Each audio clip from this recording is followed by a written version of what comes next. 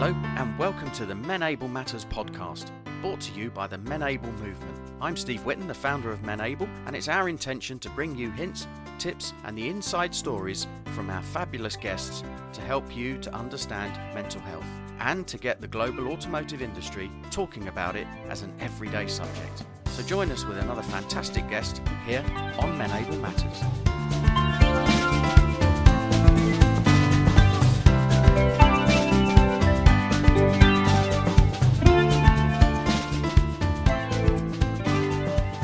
So welcome to this special episode of Menable Matters. I'm Steve Whitten, I'm the founder of Menable, and I'm delighted to be joined by Rachel Shackleton, who is the founder of Green Key Personal Development.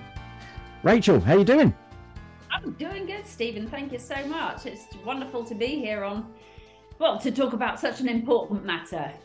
Indeed, we are, and we're going to be talking about masculine and feminine environments and all of the stuff around that. So grab a cup of tea because it's going to be a slightly longer program than normal, and stick with us.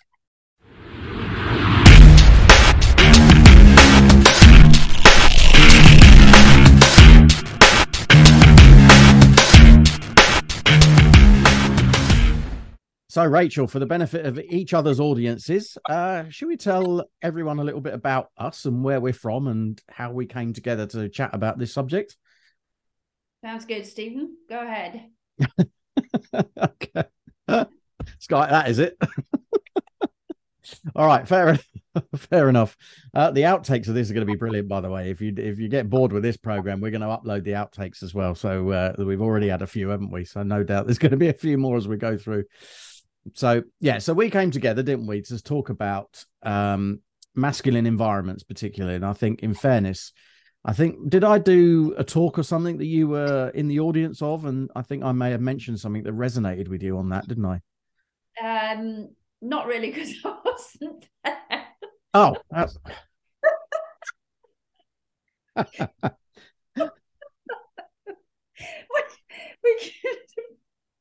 Okay. We can put this out as how not to do an interview. Yeah, well, this is what happens when you try to do an interview that's not an interview, but yeah. So how did we meet then, Rachel? Start again.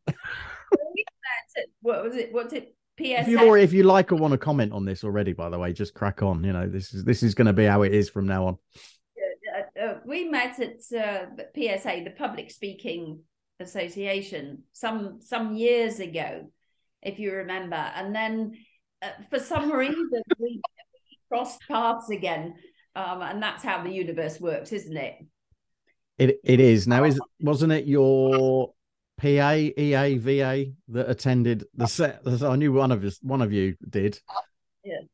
And that was how we got connected, wasn't it? Because she thought it would be a good idea for us to have a chat. Yeah, that's right. That's right. She attended your virtual presentation. That's right. Yes, correct, Yeah. Steve. Yeah, brilliant. All right, so starting again then. So we came together, didn't we, to talk, and we started talking about masculine environments. Because I think, as you've mentioned, I grew up in the automotive industry, and you've worked in a few countries that do have a bit of a masculine culture. It must be said. So we'll come on to that, I'm sure. But so what's your take on the whole masculinity in the workplace thing then? I think when masculinity gets too strong, if we can say it that way, in the work environment, we find that leadership moves sort of from the democratic side more into the autocratic and possibly right to the extreme of autocracy, as we see in some of the world orders today. I think the masculine environment is primarily related to Western cultures, where we focus very much on goal-driven workplaces, on profitability and bottom line, on measuring the number of bums in seats, and so on and so forth. And in that, when pressure is on from an external environment, we tend to find that the more feminine tendencies or characteristics get steamrolled in this rush to achieve these budgets, these targets, these goals, and so on. Yeah, all of that completely resonates with me from growing up in the automotive sector. I mean, you couldn't get much more of a target or objective driven environment than that, really. And so that masculinity plays out every day in the form of objectives and results and performance and spreadsheets and measurement. And the femininity of that nurturing, collaboration, emotion and so on just gets suppressed. And you said that you'd found the same in some of the places that you'd worked in. Yeah, definitely. I mean, I spent a lot of time in Russia, and interestingly enough, Russia is referred to as Mother Russia. And when you look at the cultural, other autocratic countries are available. yes, of course. I mean, I'm talking about Russia. I'm not talking about it in a derogatory way. No.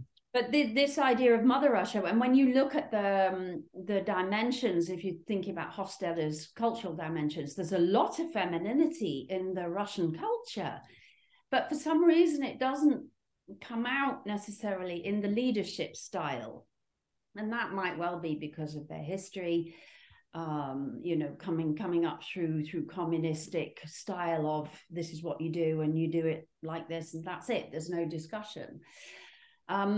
But certainly there's a lot of softness there, which when you access it underneath, there's a lot of femininity in the workplace, and it doesn't take much to encourage leaders in countries like Russia to bring more of that femininity to the fore, as you say, collaboration, cooperation, nurturing, effective listening, understanding, and all these more feminine aspects. Teamwork is another one. That this is fascinating, because could it be then that actually, we're almost casting a fairly critical Western eye over that type of culture, or I was while you were talking, but at the same time, I'm thinking to myself, is it actually that they've got a better handle on celebrating the femininity in their culture and making that kind of demarcation line, I guess, between what femininity does to serve you and what masculinity does to serve you? Do you know where I'm going with that? Does that make sense? That's a very interesting observation. In that it's I've never been, so I don't know. I'm just, I know you've worked there. So when I think about that, certainly in the earlier years of going in as a woman to go and sell my services in the best possible way, Steve. I was going to say, whoa, hello, hang on a minute, it's taken a turn. we're referring to training services here. It was almost frowned upon to go in with your feminine traits, but at the same time it was appreciated. And I found that initially I needed to be more masculine to get heard. This is in Russia. Yes, and then once I was heard, it was okay to drop that goal orientation. I'm here to do X, Y, and Z, and bring in humor, more elements of more touchy-feely is the wrong word, but more about, well, tell me really what's going on with this group of people. Where is the conflict? Where are the things that we need to work on? And it went further away from, but came back to the points of, okay, well, this is what we need to achieve based on what you've told me. This will support your growth and developments of the organization or your profitability or whatever it was, in that way. So the conversation almost went a bit masculine, then more feminine, much softer, and then back, but not back up here, more back in the middle of, well, this is how we're going to do it, and this is what we're going to achieve. Right. Yeah, I mean, I am totally fascinated by this because, as I talk about masculine and feminine environments, and I genuinely have walked into an office full of women, and yet the energy in there is so masculine. Because it's all about results and achievement and targets and objectives. And And that's very,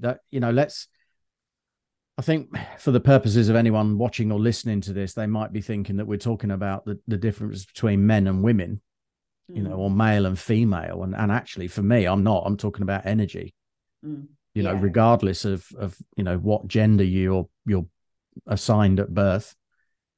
This is about the energy and that's about breaking down what those differences are in business and in the workplace. And that's what I mean when I say I've seen lots of women behave in a very masculine energy kind of way.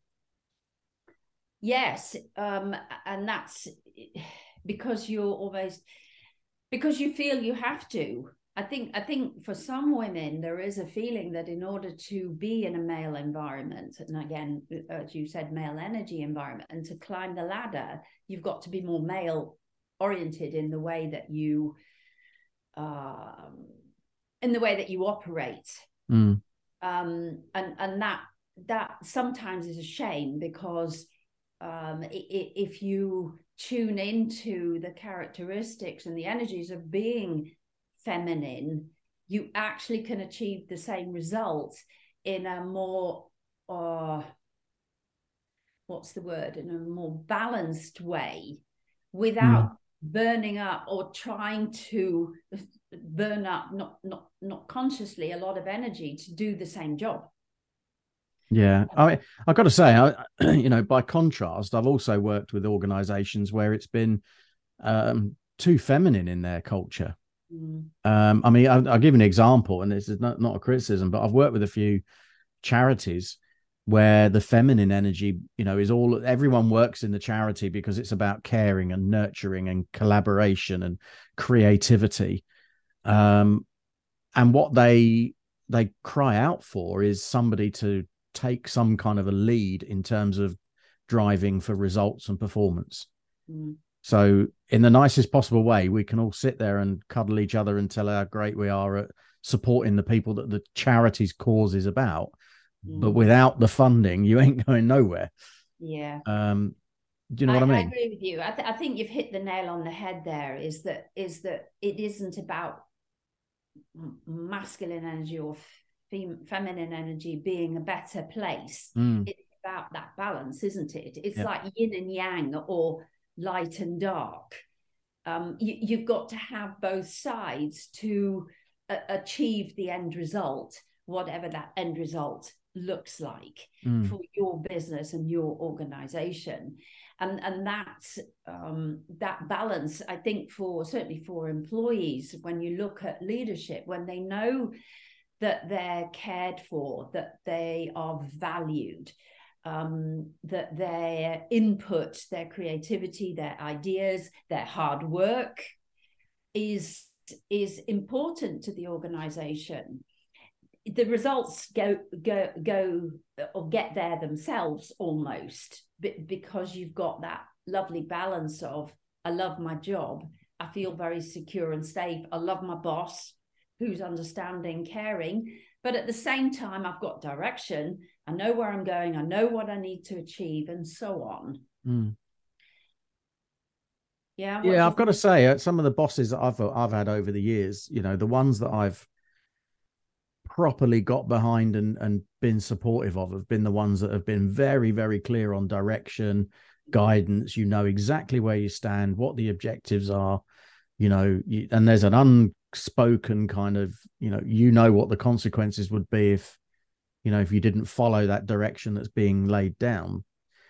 But at the same time, you felt safe enough to be able to approach them and say that, this is what's happening for me. Yeah. But in fairness, you and I are of a similar age, probably. I'm probably older than you, actually, Rachel. Too kind, Stephen. and I can certainly say from experience that the number of bosses that I've had like that, I could count on one hand. And maybe even one finger. Yes, I think it's two of my bosses stand out a mile. One for being so awful, and actually she was a lady. I'm sure she still is a lady, but she had this incredible masculine drive, and as a result of that wanted to micromanage me. And that crushed all my creativity. It crushed my inspiration. It crushed my motivation, of which generally is not something that I ever suffered from. Self-motivation and getting on with the job once I understood the direction. And on the other side, I had the most wonderful male boss very early on in my career in training and development. And he was just so magnificent. He would sit down and, tell me about it.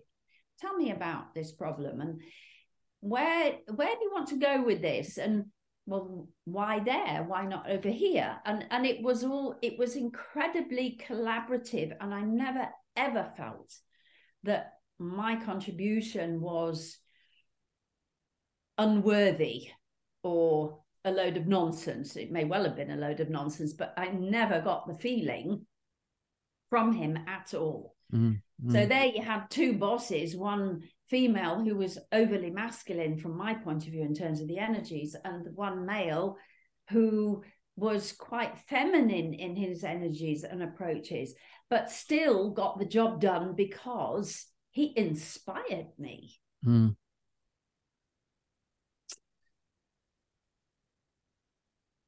Pause. Do you have any examples of leaders that come to mind? What, that inspired me?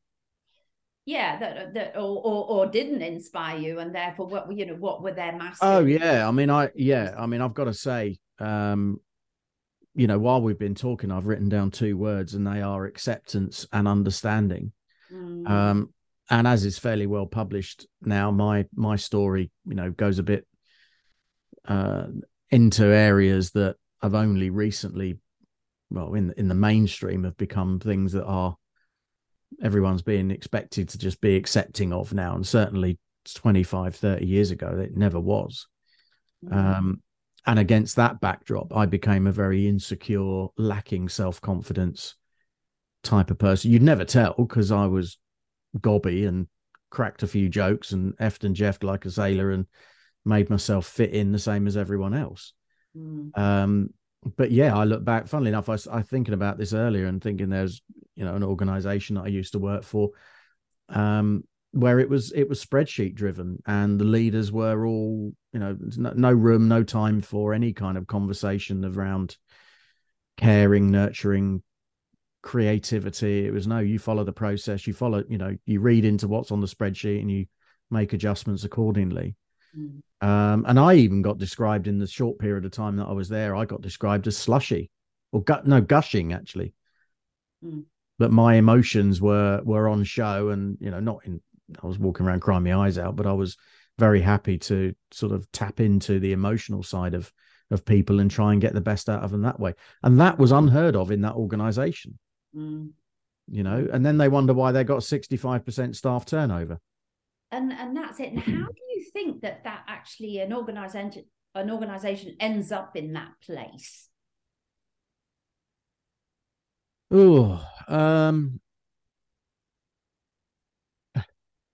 If I'm honest, I think it's when you have a very autocratic leadership style. And you and I, we talked before about what energy you put into the universe, and you attract what you're kind of looking for and all that stuff. And I think they, without realizing it, seem to attract certain type of individual that probably does lack self-esteem, lack confidence, but they're quite happy to get into these roles and get promoted, and of course they'll be the type of people who will do as they're told for a while. In fact, when I first joined, one of my colleagues said to me, you will either comply or die. You'll either fit in or F off. Yeah. And well, I did the latter because I was there 13 months. And that was only because I was, needed to from personal perspective. But if if that hadn't have been there, I would have probably been out of there after a few weeks, because I could see, you know, just by looking around, how the attitudes changed. So I don't know how they got there, because this particular organization had 9,500 employees. And they weren't all like that, clearly, but, you know, there just seemed to be, people just seemed to fit. Sometimes I think that a work environment, and again, I'm thinking of a particular client that I did quite a lot of work for, and I obviously is going to name no names, in the FMCG market, and the work environment was incredibly masculine. It was just, okay, you need to sell this much, you need to get out there, you need to get out to retailers, you need to this, you need to that. And it was just drive. And you could see the people burning out. I mean, essentially, the teams that I were working with were the sales teams at that time. And you could just see that the amount of pressure that they were under could not be sustained for a long period of time. And again, I think you said 65% turnover. I don't know the turnover figures in this particular organization, but I do know that there was quite a lot of turnover, because the same people wouldn't be there for the next program and so on. And certainly some got promoted, but you just think in our market today, that kind of working environment is going to suffer, because if you can't retain your staff and there aren't people to replace those team members with, you're building a problem for yourself, which is unnecessary, as in yourself, as in an organization. Yeah, and I think this organization, and they're not alone. They're probably one of the worst, and obviously I'm not going to name them, but anyone who's in the automotive industry will probably know who I'm talking about. I hope that they have changed, actually, since the time I was there, which was nearly 10 years ago now. And they do have a reputation for burning people, and they always did. And anyone who went there would be sort of like, really, you're going there? Okay, well, we'll see you again in 6 months' time then. And and that was the kind of mindset. Now, ironically, one of the bosses that I had when I was there, who was this exceptionally tough cookie. I mean, people did fear this particular individual. I don't know where I got the courage from, because this guy's like twice my size as well physically, and he came into my business one day, and we went for a walk to go and get a sandwich. And I just looked at him and I went, so come on then, tell me about you. And I won't do his accent because it'll kind of give away who he was. And he sort of looked at me, or looked down at me, and was like, well, what do you mean? What do you want to know? And I said, come on. I said, I get to see the boss version of you all the time, and hear you on conference calls and see you at meetings. I said, well, I want to know about the real you. And he just looked at me and he went, do you know what? No one's ever asked me that. And I went, oh, no, well, there you go. And then he started opening up, and he was telling me about what was going on for him and his wife and his family. And you could physically feel the aggression, I want to call it that, the aggression kind of oozing out of him, but not in the typical kind of, I'm going to flail around until you do what I say kind of way that he'd probably been used to. And we got on great after that, and we could pick up the phone to each other and go, how are you? And just have a bit of a chat. And yeah. Sounded like he was carrying around a mask, Stephen. Oh, 100%. That's well, yeah, you've hit the nail on the head there with that one, and that's not uncommon, and that's exactly where I was. And I said to someone the other day that, I've been invited to an event where the dress code is lounge suit and tie. Well, I haven't worn a tie for, I can't remember, 4 years. Yeah. And I'm thinking to myself, why do I need to wear a suit and tie to, in inverted commas, fit in? It's so interesting you say that, because this person that I mentioned earlier, as being a wonderful example of somebody to work for as in a boss, and sadly is no longer with us. But those were his exact words. He was the only senior member of the leadership team, and he was a senior member responsible for more than one hotel. And he said, Rachel, he said, I'm sorry, but I'm not going to come in a suit and tie because everybody else thinks I should be wearing a suit and tie. He said, it doesn't change how I do my job. He said, I'll still do my job and do it well. And he said, that's not me. That's not where I'm at. I am me, and you see me in my clothes. He would come in a nice pair of trousers and a jersey usually, but and that's it, isn't it, Stephen? Is why do we need to put a mask on to fit a role in the way that we think the rest of society or people or whoever we're referring to thinks is the right way to appear? Yeah, 100%. And I mean, credibility. Sorry, to get credibility. Yeah.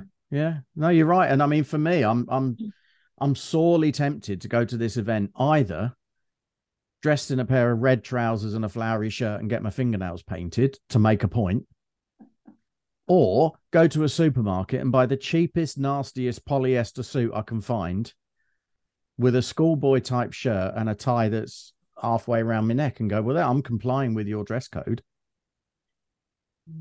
But that's probably why I'm not employed anymore. Yeah. Because you know what I mean? That for me is where it got me, was this sort of the masculinity bit is about fitting in. Now I understand if I went for a job at the Ritz and they said, look, you're front of house, therefore the uniform is this. I get that, and I accept that, and I respect that. But if the dress code is from a bygone era of fitting in, then I'm sorry, but I don't get that or buy into that anymore. And that's what causes the kind of staff retention issues that some people are experiencing, because they go, do you know, well, why would I can get a job where I can spend most of the day sitting in my pajama bottoms and on Zoom calls. Yeah, I was having a conversation with somebody yesterday about that. I mean, it wasn't exactly about that, but it was about working from home and the stresses that are not yet apparent. But actually it was about my sister-in-law, bless her heart, and she has gone from going out a lot, and I won't mention the type of job, but it's a very stressful job that she has, going out visiting her clients and doing all that, going to court and representing her clients and so on, to actually doing it now at home on Zoom. And the key point there is not that she doesn't dress up. She always does when she's online and she's doing her job professionally, and she's very professional. But she doesn't have that space anymore to download the stress of the day. So she literally comes down the stairs and she's on fire with stress because of the way her day went, or the volume of clients that she had to represent, or whatever it is. Yeah. Whereas before, she would probably have to drive 30-40 minutes, and by the time she got home, she'd listen to some music in her car, she'd wind down the window, she'd admire the view, whatever it was. And by the time she walked through the front door, that stress had certainly reduced dramatically. And I wonder how many people now with the hybrid working, I mean, I know we've come a little bit off masculine, feminine, but we still need to be able to unload our stress. And when you haven't got a physical requirement to go somewhere or come back to somewhere, that space, you've got to create that space. Otherwise it gets downloaded in your home and stays there in those four walls. Well, I mean, it is a slight tangent, I guess, but actually it's a relevant one, because what it immediately makes me think is that some of the masculine and feminine stuff that we're talking about, and you made the point about it being a very Western thing, perhaps some of that comes back to the traditional stereotypical roles that men and women have fitted into in kind of post-war Western society. which was why I asked the question, is it in countries like Russia, is it more that actually the femininity side of it, because they call it Mother Russia and so on, is all of that more celebrated than it is where we are, and perhaps actually we're in a period of transition of kind of going through this kind of fuzzy period until it gets more balanced. Yes, and I think that that it's this. What's this quote? Do you live to work or do you work to live? And the Western sort of world is I live to work, whereas have I got it the right way around? Whereas the other countries, I know what you mean. They take time out to celebrate, to enjoy life, to have quality family time, and to unwind in different ways. And that was something that I always appreciated about doing business in Russia, is that people just, an opportunity for a party, let's get going. And and it was just so easy to create that celebratory atmosphere to just divert things a little bit and to de-stress the environment, or to just have some fun together and just be who you are in the work environment. And again, that's sort of coming around in the Western world, but we tend to keep those kind of things to, the New Year party or the summer get together picnic or whatever we call it. It's not a spontaneous action. It's just a planned action. And, it's done in a very planned way. I mean, I suppose there is the caveat that if you're in the UK, you can't do anything spontaneously without having several changes of clothes for all sorts of weather that you might encounter. But I know exactly what you mean. I mean, what was going through my mind while you were describing that was, I can remember, when I was married, having all sorts of sort of barbecues, and my wife would spend a week shopping for it and then spend 2 days preparing for it. And I would be the one that would light the barbecue and make the sausages black on the outside and pink on the inside, and then take all the glory, and sit there and everyone would be going, "Oh, Steve, this is a great barbecue, thanks." And they'd forget completely that, she'd been slaving in the kitchen all morning, creating various desserts and beautiful looking salads. And I completely, all right, before I get letters about that, I do take that completely on the chin, but I'm sure I'm not the only guy in that scenario that's kind of, in the past dropped into that very typical stereotype. But so, I mean, let's spin that on the other side then. We've talked a lot about masculine environments. What about feminine environments? When you ask that question about what about feminine environments, I immediately comes to my mind is two things. One is the elephant, and the elephant is a matriarchal herd, and the other is the horse, which is also a matriarchal herd.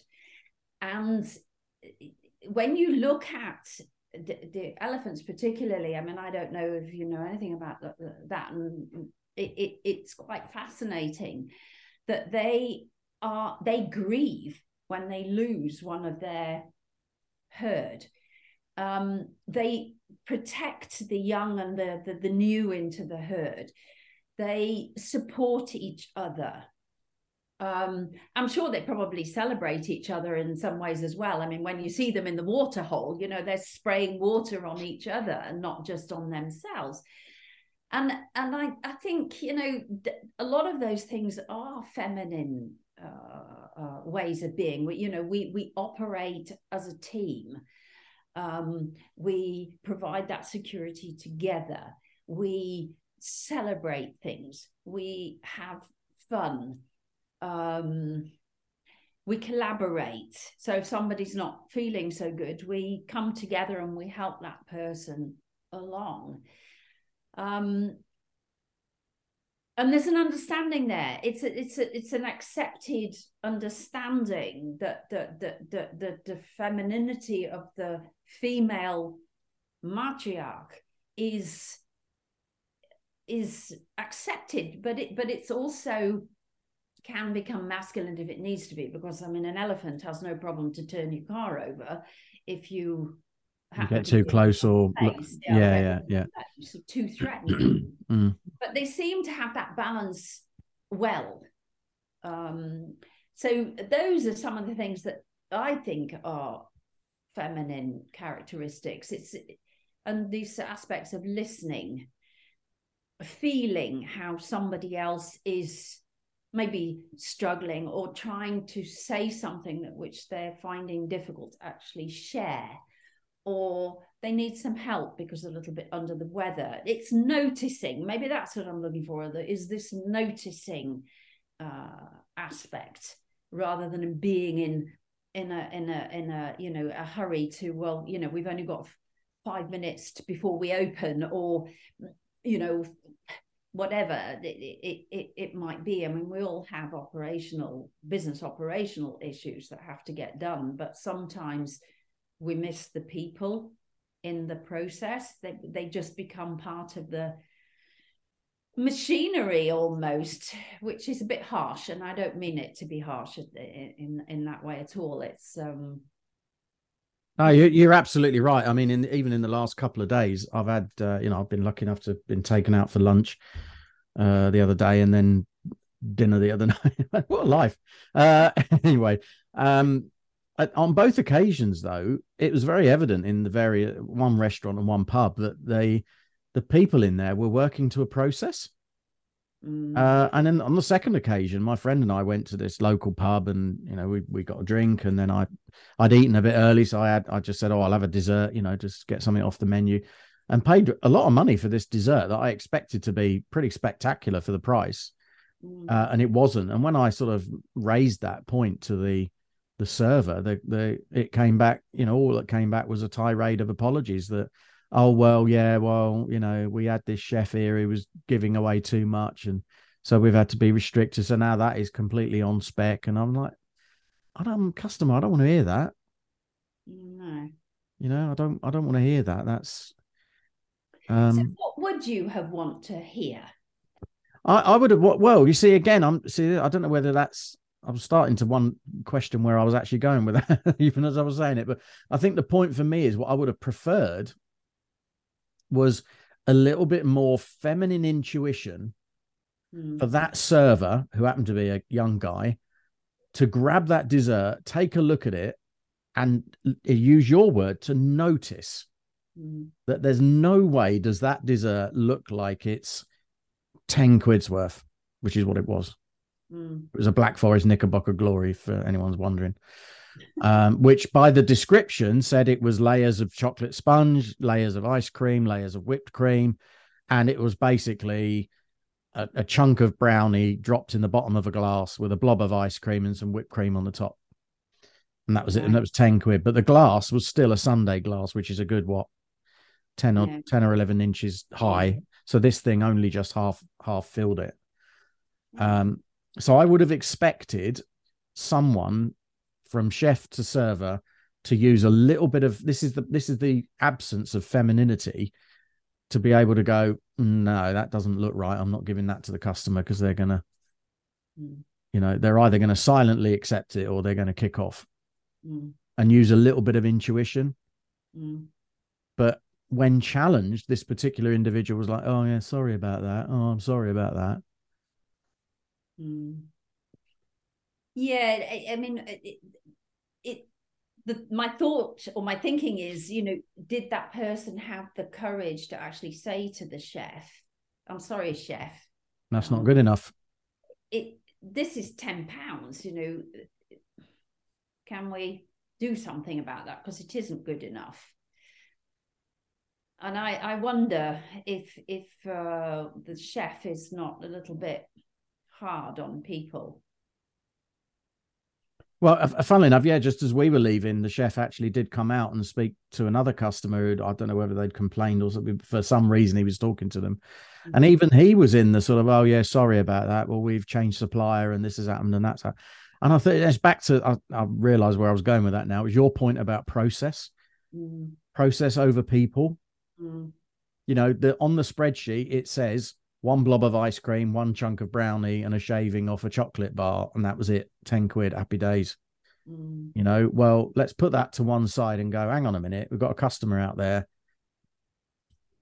that's not going to have read our process and accept that. Do you know what I mean? Yeah, just change the glass size. Change the glass size, make it like, oh no, yeah, just exactly. Just have a little bit of, oh, hang on a minute, let's think about this. I mean, you know, when you talk about food, I mean, we eat the food first with our eyes before we even eat it. And if it's not looking like, wow, you know, for layers of the description, for layers of it, of course, then you go deeper and you think, well, that's 10 quid. And that you're disappointed before you've even tasted the thing. I mean, it could be the most magnificent Knickerbocker Glory chocolate sundae ice cream thing. No, it wasn't. But the perception is already messed up. Yeah, and I mean, again, this is it is a relevant tangent because it's well, is that about feminine versus masculine? Is that about psychological safety in that business? Could that young waiter go to the chef who's a bit older than him and go, chef, really, seriously? Come on, we need to fluff these customers up a little bit, and an extra blob of ice cream isn't going to cost the business that much more. You know, so is that feminine, masculine difference? Is it a people process thing? Is it a behavioral trait thing? Have we got somebody there who's, you know, complying with the process because that's what they've been told to do, rather than, you know, and actually, I'm probably answering my own question here. If you wind all of that back and go, when we induct that employee, what are we saying? Yeah. You comply with the process or else. Here's the spreadsheet with the process on it. Or are we saying, your job here is to care for, nurture, and be creative and look after customers within certain boundaries. And I coming down to it, isn't it, Stephen? I mean, where does empowerment fit? Is empowerment more feminine or is it more masculine? Interesting question. Yeah. Not sure. It's answers on a postcard. It's giving out that trust. Yeah. Yes, it allows people to make decisions to make sure that that customer is happy, in the case of this environment, when they walk out the door. So they'll come back again. Now, obviously, you know, within reason, because you can't say, well, you know, the person's disappointed with the £10 Knickerbocker Glory, so we'll give him a hotel suite for the night. I mean, that's also completely out of balance. But empowerment, I think, is part of letting go of the process a little bit and expanding it outwards into that area of trust and teamwork that allows that person to say, chef, my customer's not going to be happy with that. What can you do with it? Yeah. Squirt the cream a bit higher, or stick an extra flake in it, or you know, whatever it might be to manage the perception. So do you know what? I've written 3 key words down as a result of this chat. What would you say you've taken from it? Because I think we started off trying to resolve the world's problem of masculine and feminine energy, and we've gone all around the various estates to get there. Still not sure we know what the answer is, but that's kind of the point, really. Yes, I think for me it's about balance, and that's probably is the one word that sums it all up. It's not about having an all feminine energy environment or an all masculine energy environment. It's about appreciating both sides of the coin, the yin and the yang, and the positives of both types of energies, and bringing them together appropriately under every situation and circumstance.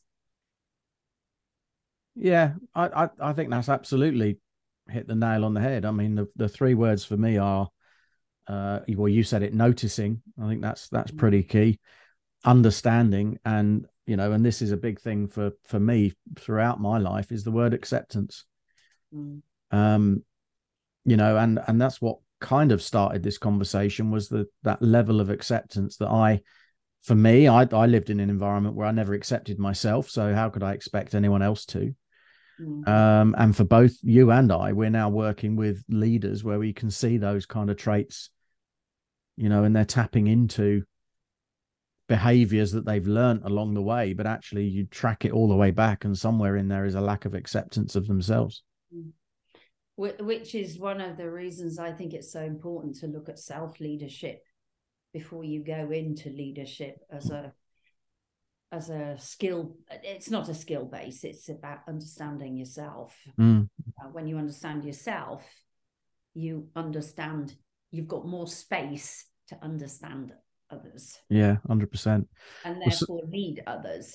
Yeah, and I mean, certainly in the automotive industry, less so now, but over the years, the legacy has been that what you do is you take the best salesperson, again, probably with the most masculine traits, because they can put the most sales on the board, and then you promote that person into a management position, and they use the behaviors that they've learned from previous managers to manage other people. And so you asked earlier, where does this masculinity come from? Well, it's kind of nurtured and grown and, kind of developed from within. It's, self-fulfilling prophecy in a way. That topic of promoting the most capable employee is a massive, massive topic. And I've seen that happen so many times, and you lose a good employee very often, and you get a very poor manager.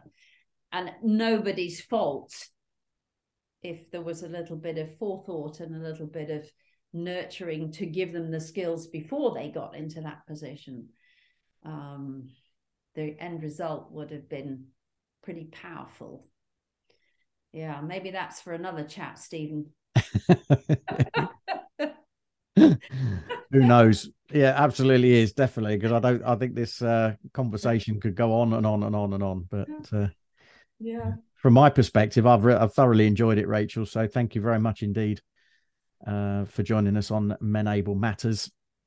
For this, fantastic, Stephen. I thoroughly enjoyed it as well, and a lot of nice, well, not more than nice, a lot of information in there to give leaders some thought processes around their environments and what they're creating in their environments. So thank you very much.